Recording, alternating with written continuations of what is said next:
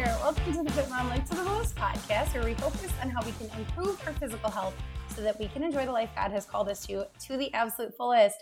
Hello, I hope you're having a wonderful day. My name is Brittany. If you have not listened to any podcasts before, welcome. Thank you for being here and sharing your time with me. I am going to do a little rapid fire Q&A episode today. So I have some great questions that came in that I didn't think I could quite fill out an episode with, but I definitely wanted to go into a little bit and give as thorough of an answer as I can. So firstly, if you'd like to head to fitmomlifetothefullest.com, you can check out all my different programs there and offerings, and come follow me on social media, Fit Mom Life to the Fullest. I'm always sharing recipes and tips and things you can get on my email list as well if you'd like that. But I also want to remind you that I have a giveaway going on. So I am super excited and looking forward to sending this really nice set of exercise bands to whoever wins this, to whoever the random generator allows to win it. All you have to do to enter, it's a podcast review giveaway. So I would love you to take a second and go to wherever you're listening to this on Spotify or iTunes and give me a star rating. So you're just going to tap the stars to rate it and then write a written review. And then from that, I just need to see it. So the only thing you need to do to enter the giveaway is to do the star rating and the written review, but then I need to see that you did it. So you can either screenshot it and email it to me at fitmomlifetothefullest@gmail.com, or you can share it right in your Insta stories and just tag me so that I see it, and then you will be entered to win. I am going to accept any entries until August 7th, and then I will announce the winner of the giveaway on the podcast on next Tuesday. So super excited to do that. Thank you if you take a moment. And if you have given me a review in the past, thank you very much. You can just screenshot the one that you have done, and same thing, just send it to me or share it so I see it. And I really appreciate it because I have heard from some of you that you are getting value from these podcasts and the information, and I would just like more people to be able to see that as well. So, all right, Q&A. Our first question that we're going to talk about is, what are your thoughts on plant-based diets? Are processed meats really that bad? All right, so my disclaimer before any of these questions really is that I am obviously giving my opinion. Yes, I have trainings and certifications, but there are always going to be differences of opinion, even between people in the same field, obviously. I think we see that everywhere, especially these days. So my opinion on all of these. So in this question, what are your thoughts on plant-based diets?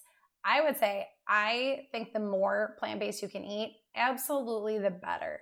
I will go a step further, though, and say I do not think there's anything wrong with adding in good quality, well-sourced meats. So what I mean by that is that I think everybody benefits from eating as close to whole, when I say whole clean foods, I'm talking foods that are as close to in their natural state as possible. I think we all would benefit from that. So I think there's only pros to eating a mostly plant-based diet. I just would additionally add the quality meats for better sources of proteins. So what would that look like? That would look like eating leafy greens, some fruits in there, good quality whole grains, ancient grains like wild rice and farro and sweet potatoes, things that are as close to their natural form as you can get. So instead of eating mashed potatoes from a box, getting actual real potatoes and eating those.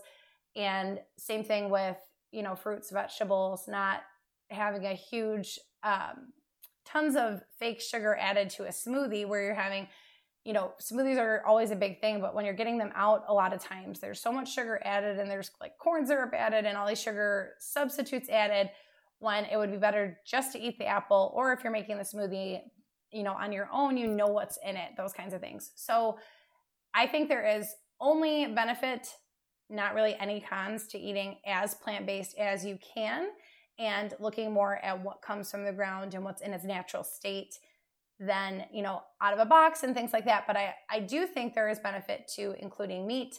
I do think that there's a huge range of, you can go from a hot dog to like a grass-fed, no hormones, no antibiotics added steak. So there's a lot in between there as well. So as quality as you can get, definitely is ideal. In a perfect world, I think we'd all be eating like 80% plant-based and then 20% really high quality meats. However, I know budget is an issue. I know family size is an issue. So there's a couple ways you can I would advise going about that. If you were to do that, we I do really high prioritize our meat. So I don't always necessarily buy organic or grass-fed, but I've said on here before, I do prioritize no hormones added, no antibiotics added, and those kinds of things. So I do try to do that with my meats. And then, yes, I think as plant-based as possible is awesome, but I don't think that there is enough research and evidence to show that, a vegan diet or vegetarian diet is absolutely superior. I think that as long as you are watching how much sugar you're taking in, how much processed food, all of that, I think that matters much more than having some good quality meats in there. So I say, yes, plant-based is great, but I would add in the higher quality meats as well. And if that means having meat more sparingly, that's fine. I've definitely dabbled in that with our family too, of then having meat only, 3 nights for dinner a week and trying to fill it out. I know protein is always the issue there because I am always an advocate of a higher protein diet. So it is tough to get the protein without the meat. But I have done that where I've tried to, I'm only going to buy really high quality meat. So you have to spread it out a little bit, which means that on the other days, I'm looking at other sources of protein. I'm looking at chickpeas and nuts and those kinds of things to try to fill out our day. All right. Question number 2, what are some strategies for fitting in workouts while working full time? Okay. I think this is a great question because I do cater more toward the stay-at-home mom or the part-time mom and whatnot. So someone who's more home-based because in that way you're making your own schedule, and that's just my state of life, and I think it's easier to advise to and to speak to because that's my state of life. However, I have worked full-time, and I know that's a reality for many other people. So if you are working full-time and trying to fit in workouts, I think that you need to, number 1, do it in the morning. And I know a lot of people would cry at that or fight me on that or whatever, but there's just, so I've talked about this a lot in morning episodes, the morning routine episode and things like that. There's just not as much that can come up. So if you were planning to do it at 7 p.m. or even like right after work before you get dinner ready, there's just more things that can come up during the day. So my first piece of advice is to do it in the morning. The second piece of advice is to have a plan. Don't just wake up in the morning and say, okay, what am I going to do? I have no idea. I woke up, the alarm went off, and then you spend 20 minutes flipping through Instagram trying to find a workout and things like that. So have a plan going into it. And definitely that means not just in the moment that you're going to do it, but it also means planning out your week. When you look at your week, know what days you are going to work out. Don't just think, okay, it'll happen. I'm just going to get 3 workouts done sometime this week and I'll see where they fit in. Pencil them in. It doesn't have to be set in stone. And yes, we need to be flexible, but you should have a rough plan of, okay, Monday, Wednesday, Friday. Because then if Wednesday something does come up, even in the morning, or you oversleep or something like that, then you have other days to play with. You can kick it to other days. Okay, then you could try for Thursday instead, or wait to get one on the weekend. But you need to have a plan of when they're going to do it. So when you are going to do it. So firstly, do it in the morning if you can. Second, have a plan. And my third piece of advice for this is to keep your workouts effective, not necessarily long. Okay, I think a lot of times there's so much confusion around, not even confusion, but just kind of a misconception that a longer workout is going to give you better results. And that is just not the case. So make sure that the workouts you are doing are effective for your goals. If you are trying to lose body fat, I've said it time and time again, get off the cardio. You're just trying to outrun and outrun the calories that you are eating and things like that. So make sure you are doing something that is worth your time and then make it worth your time. Don't just try to fill the hour, fill the half hour. Our time is very precious. I don't spend an hour working out. I don't even most of the time spend a half hour working out. And that's fine. It can be short, but really, truly effective. So don't push for duration. If we set these crazy goals that it's not even setting the bar too high because it's just kind of unnecessary. But that is really daunting if you're considering that being successful at working out means that you did 5-hour-long sessions that week.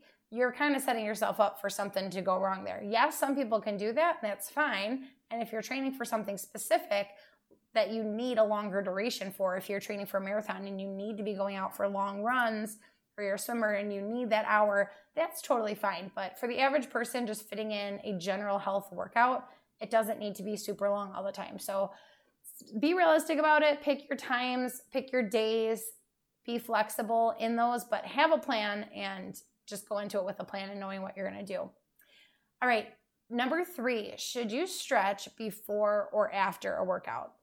I was super happy to get this question because it just gave me an opportunity to speak on it because I have seen this done incorrectly a lot. So should you stretch before or after a workout? You should ideally dynamically stretch / warm up / prime before your workouts, but you should not really static stretch until after. So if you're not sure the difference on that, dynamic means you're moving. So that's like leg swings, arm circles, jogging in place, priming with another piece of equipment like a foam roller or a resistance band, something like that, where you are getting your muscles ready to go. And this can be really, I am talking more to strength, but I guess I address strength first, then talk about cardio. So for a strength workout, that's what you want to do. You want to get your body moving. You are not holding, you're not doing, a shoulder stretch, reach your arm across and holding. You're not doing a hamstring stretch, just putting one leg out in front of you and holding. You are moving for your warm-up, okay? So again, using another piece of equipment like a band or a foam roller, an equipment or tool or something like that, or you are doing leg swings, you are doing body weight squats, you're doing glute bridges, you are warming your body up, okay? And then save the static stretching for after your workout. After your workout, feel free to sit in that stretch, take deep breaths in a hamstring stretch and a shoulder stretch. That's great, that's fine. Then on the cardio side, you kind of mixed on this, it's kind of the same rules apply, but you might not necessarily need to quote unquote warm up, like separate from your cardio. Say you're about to go out for a 2-mile run. You might consider doing some leg swings, some body weight squats, still moving, you're still not static stretching, or maybe you just take the first couple minutes of your run, the first couple steps, the first couple paces a little bit slower, and that's your warm-up kind of easing into it, which I also do think is a really nice draw of running. I know when I am considering that I only have 20 minutes, including warm-up and cool down, to work out, sometimes then I will just go for a run because I'm like, okay, well, I'll just take the first 2 minutes as my warm-up, and then I'll really start pushing the pace after that and take the last 2 minutes as a cool down.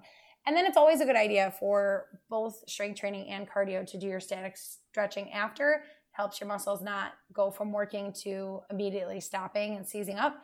But it is better to stretch after your workout because your muscles have now been worked. If you're just going into it cold turkey, even if it's a day, say on Sundays, you take a rest day, you don't work out, but you want to stretch, it's not a great idea to just go from sitting in a chair to like hopping into a hamstring stretch or some kind of intense stretch. You should ideally get your heart rate up a little bit, get your body a little loose and warm before you even go into stretching, because you're just, think of like a cold rubber band, like a stiff rubber band. You don't want to just snap it by taking it out of the drawer and then trying to stretch it as far as it can, okay? You want to kind of work with it first. So you do want to have some movement before you stretch. All right, and last question. I did keep myself short and sweet on these. I was trying to. My last question that I received is, what is your favorite protein shake combo? And I definitely love this question as well because I can talk about food all day long.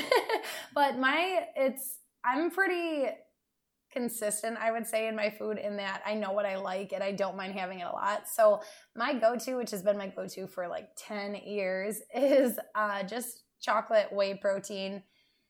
And it doesn't necessarily have to be whey. It could be plant-based. It could be any kind. But I typically have chocolate whey protein and peanut butter, a frozen banana, frozen spinach, a little bit of ice, almond milk, and flaxseed. So I really like when you're making a shake looking at covering the areas. I got this from Kelly LeVeque. She wrote the book Body Love, and she is a big celebrity nutritionist. And she advises to have at every meal, but she really promotes having shakes as one meal a day just because it's really easy for a lot of people. It's convenient. But she promotes when you are having that shake to look at having a protein, a fat, a fiber, and a green present. So, and then carbs sparingly as it fits in your day, which would, for me, if I'm telling you, most people, I would say, if you're listening to this, I talk about how tracking macros, I think, works for most people, most bodies. So for me, I would say, like, if it fits into your macros that day, to add some carbs. So